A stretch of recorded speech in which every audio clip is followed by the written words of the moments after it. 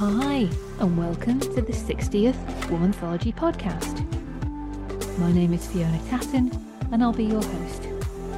Womanthology is a digital, magazine and professional community powered by female energy and ingenuity.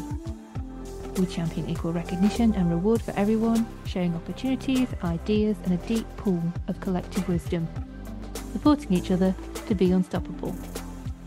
In this episode, I'm joined by Professor Natalie Pettorelli, co-founder of Soapbox Science, and we'll be talking about the work Natalie's been doing alongside her co-founder, Professor Syrian Sumner, and also with Isla Watton, who coordinates the organisation of Soapbox Science on a day-to-day basis.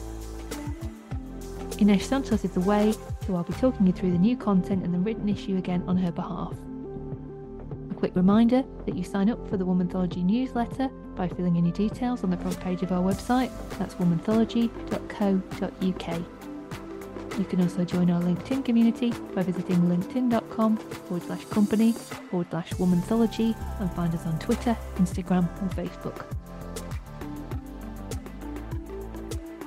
Welcome to the Womanthology podcast. We have Professor Natalie Pettorelli, and she is co-founder of Soapbox Science.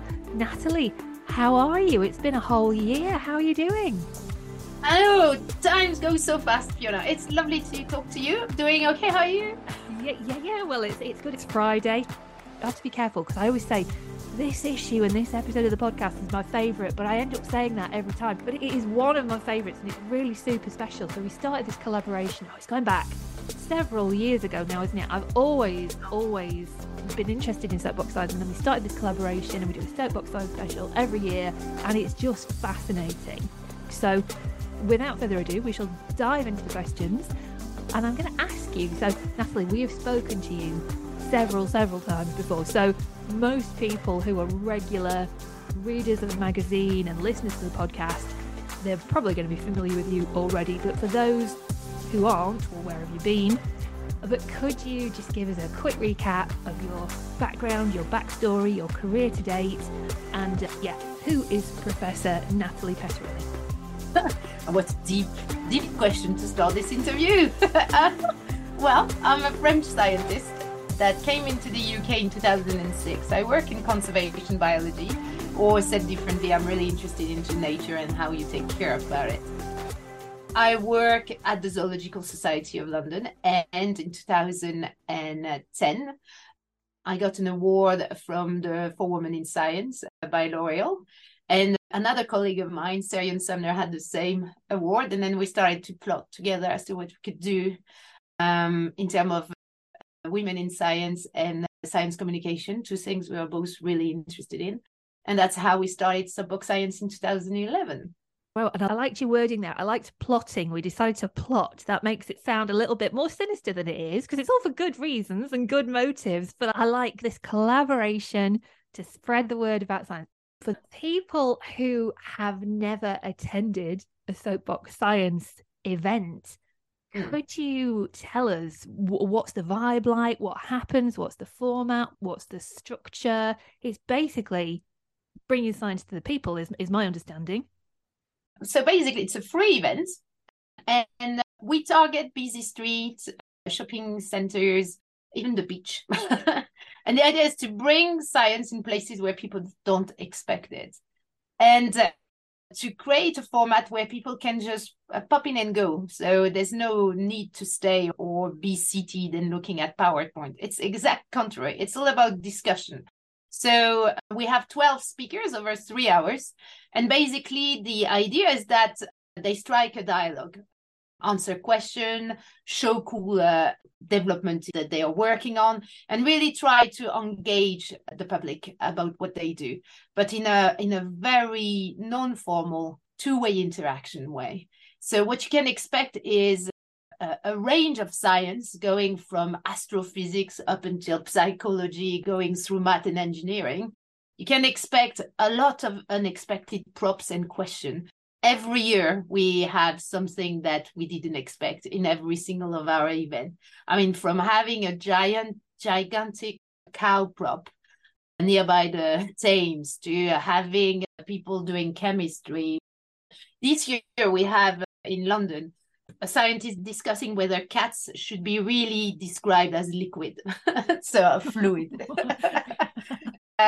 So it will always surprise you. I bet you will learn something and in a fun way. And normally, most people that have come want to come back. And what I really like as well is there's kids that are involved, so it's really child friendly and educational friendly. But I think the adults learn as much as the kids as well, don't they? Yeah, this is a good place for kids because we always try to get them involved. I remember 2 years ago that kid that stayed so long that by the end of it, he was doing the whole presentation with the scientist. It was a little help, but he could answer some of the questions better by the end. So we tend to put them where kids can play or there's a possibility to come and go, which makes it easy for the parents too. But yes, from quite senior people taking a chair, putting it in front of the stand and staying for the 3 hours, to the kids running around and doing all the experiment as quickly as possible. We have a varied audience, and generally, whatever your age, you will learn something. And there's so many benefits as well, aren't there? So we've got the whole showing women doing their science or talking about their science. So there's been those exercises before where they get young children to draw what a scientist looks like. So there's kids being able to see that scientists can be women, which is great.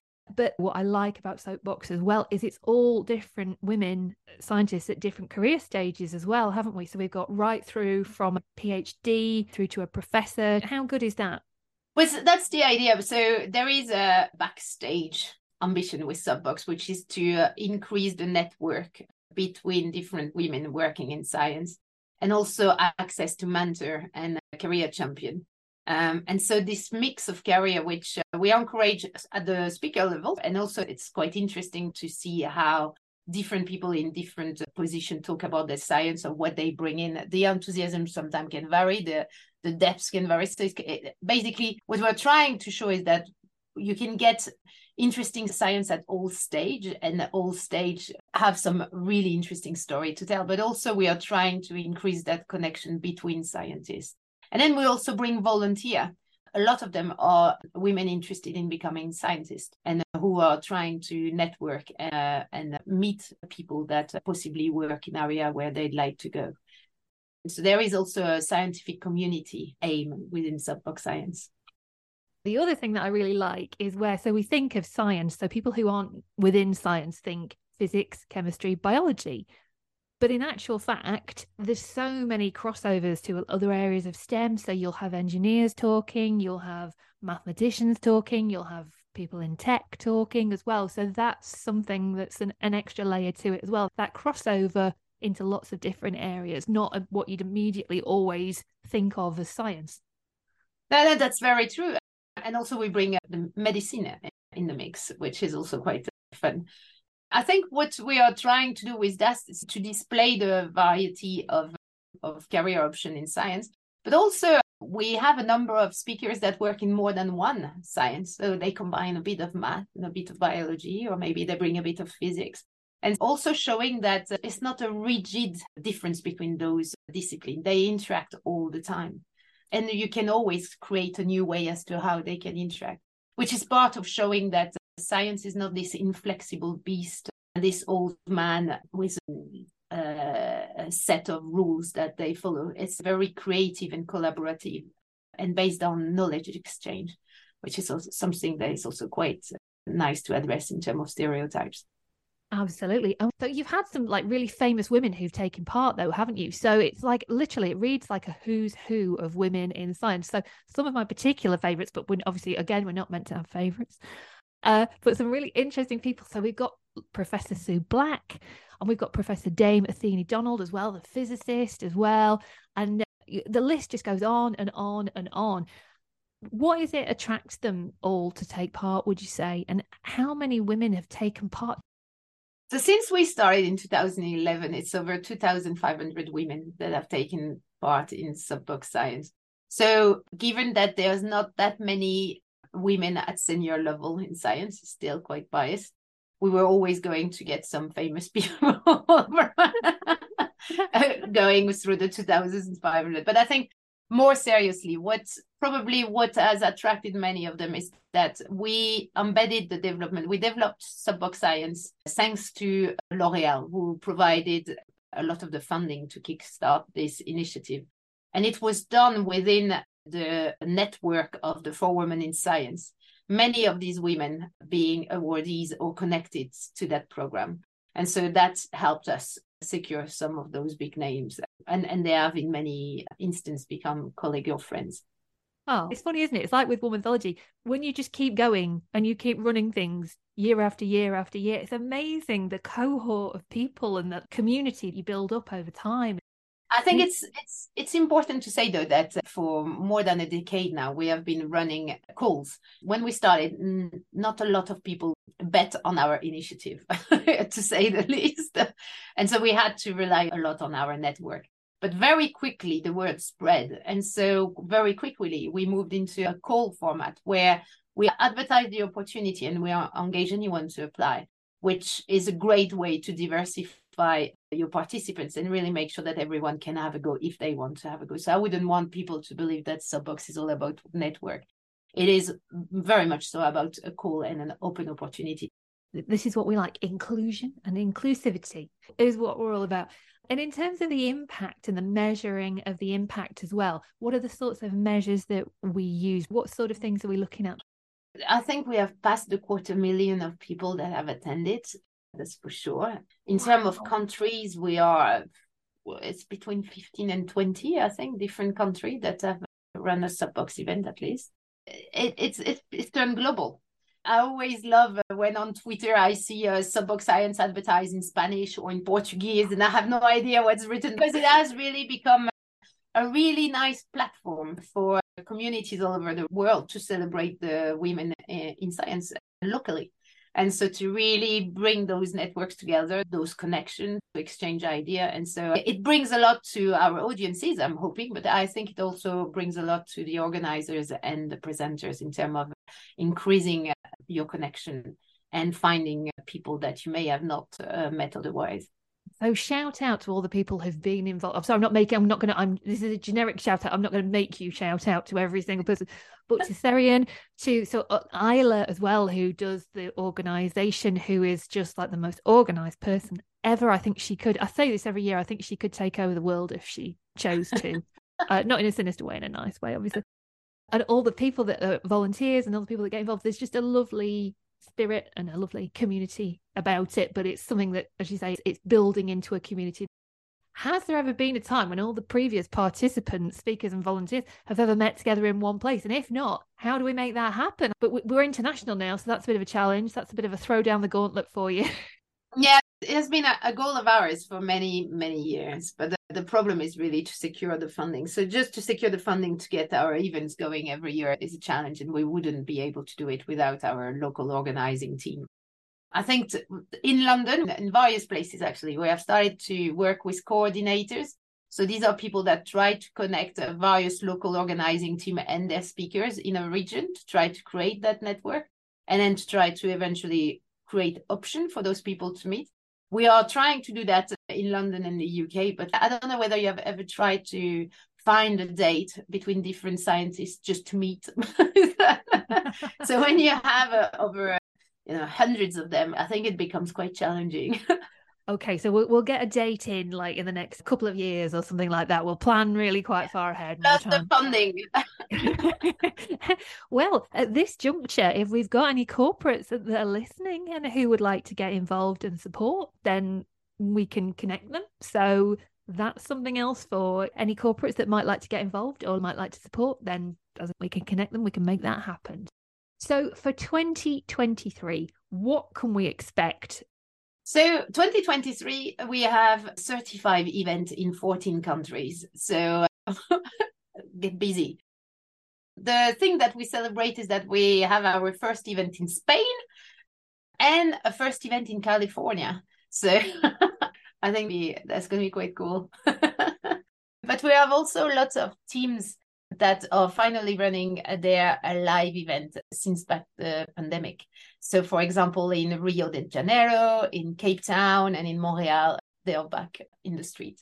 In terms of the UK, we have a number of events, but the one that is coming very soon is the London event, which is on the 27th of May. So that's the last weekend of May. So that's a Saturday. That's in the South Bank. It's between 1 and 4 p.m., completely free. And I'm really hoping that if you're listening and nearby, that you can pop in. We have 12 speakers going from an astrophysicist talking about how giant planets are formed, to a PhD student talking about her work on sharks, to a doctor in fluid dynamics talking about what are liquids and whether cats are technically liquid. I just need to know what that answer is, what the upshot of that is. I definitely look forward to that. So the nearest date for the UK is London on the 27th of May. Okay, so if the womanthology community would like to get involved and support, so they can find out all the details on the website, and you're really good on social media. So if they follow, so the Soapbox Science is the main Twitter account, but then there's local Soapbox Science accounts. So for the different countries as well, aren't there? Have I got that right? That's right. So if you go on Twitter, the @Soapbox Science is the main one, and we generally retweet any local event and local team. So it's very easy to find their Twitter account. But the best is probably to go to our website, soapboxscience.org, where we have all the event listed, all the speaker, the date, and contact for the local organizer. And then if there is any question, is literally soapboxscience@gmail.com, where we will answer or plug you with any local team. So much love for Soapbox Science. I can't believe it's gone so quickly just talking to you. So Natalie, what is coming up next for you? What are you looking forward to? What are you excited about? It can be in work, it can be out of work, it can be anything you want. Well, to be fair, womanthology and Soapbox Science were always going to be a good association given the focus. I think, well, there's a lot of things that I'm looking forward to, but I'd say one thing. One of our alumni, Athene Donald, just published a book. And given that both Soapbox and womanthology are quite interested in women, I would definitely recommend that book, because it just came out and it's all about why we need more women in science. And it discusses a lot of the issues that Soapbox is trying to bring to light. So I'm definitely looking forward to read that. I'm looking forward to reading it too, as that's going to be amazing, because she doesn't mess around, does she? She's very incisive in what she says, and she gets involved. She's got a really active Twitter account as well, and a blog as well. Yes, she is. And I think because of her experience as being one of the first women professor in the UK in physics, I believe, as well as taking huge admin responsibility and being a senior in university management in Cambridge, I think she has a lot to offer in terms of experience as well as opportunity for moving forward. So that's definitely something I wanted to plug. And of course, I look forward to see how Soapbox will do this year. I'm really looking forward to get into some new countries. And as I was saying, this year we are moving to Spain and California. There's still a lot of work to do for Soapbox to reach Asia, for example. And so we're really working towards trying to grow the community. Well, we are here as ever to help and support you however we can, and to just spread the word and to spread the love and keep supporting and keep sharing the stories as well. Just keep doing what you're doing. It's a lovely thing to do together, to always have that chat, Fiona. Thank you very much. It's been a great pleasure speaking with you. Thanks, Natalie. As Inesh Santos, our associate editor, is away at the moment, I'm bringing you the news stories in the written issue on her behalf.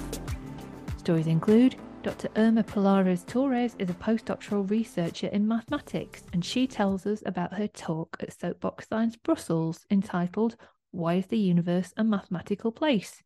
She'll discuss in a fun way what a singularity is, as well as the job of a pure mathematician and its importance for the advancement of other sciences. Ishrat Juhan Budruddin is a PhD student in manufacturing engineering based in the School of Aerospace, Transport and Manufacturing at Cranfield University. She'll be introducing the topic of manufacturing of sea algae-based sustainable fibres. Ishrat will be speaking at Soapbox Science in Milton Keynes. Labani Bisvars is a Birmingham-based PhD researcher working on the synthesis of supramolecules. She'll use her talk at Soapbox Science in London to share ways to bridge gaps between chemistry, materials and biology to make cancer treatment more effective and accessible. Denai Kontu is a PhD candidate in ecology and evolution at the University of Cambridge. Another speaker at Soapbox Science in London she will chat with the public about the fascinating field of paleontology, offering some hands-on experience with safe and fun materials. Last but not least, Dr. Almudena Sanchez de la Muela works as a researcher on Spain's recovery and resilience plan, exploring energy storage. Having missed out on taking part in Soapbox Science in London when she was based in the UK, she decided to organise the first Soapbox Science event in Spain. Do check out our website, womanthology.co.uk, to read the full stories. Sadly, that's all we have time for this episode. Thank you so much for listening, and remember, if you want to support what we do, then share the links to the show on social media and also follow the show. The feedback is really important, so please do rate and review the show in your podcast app. Join us in the next episode and written issue where we mark this year's International Women in Engineering Day.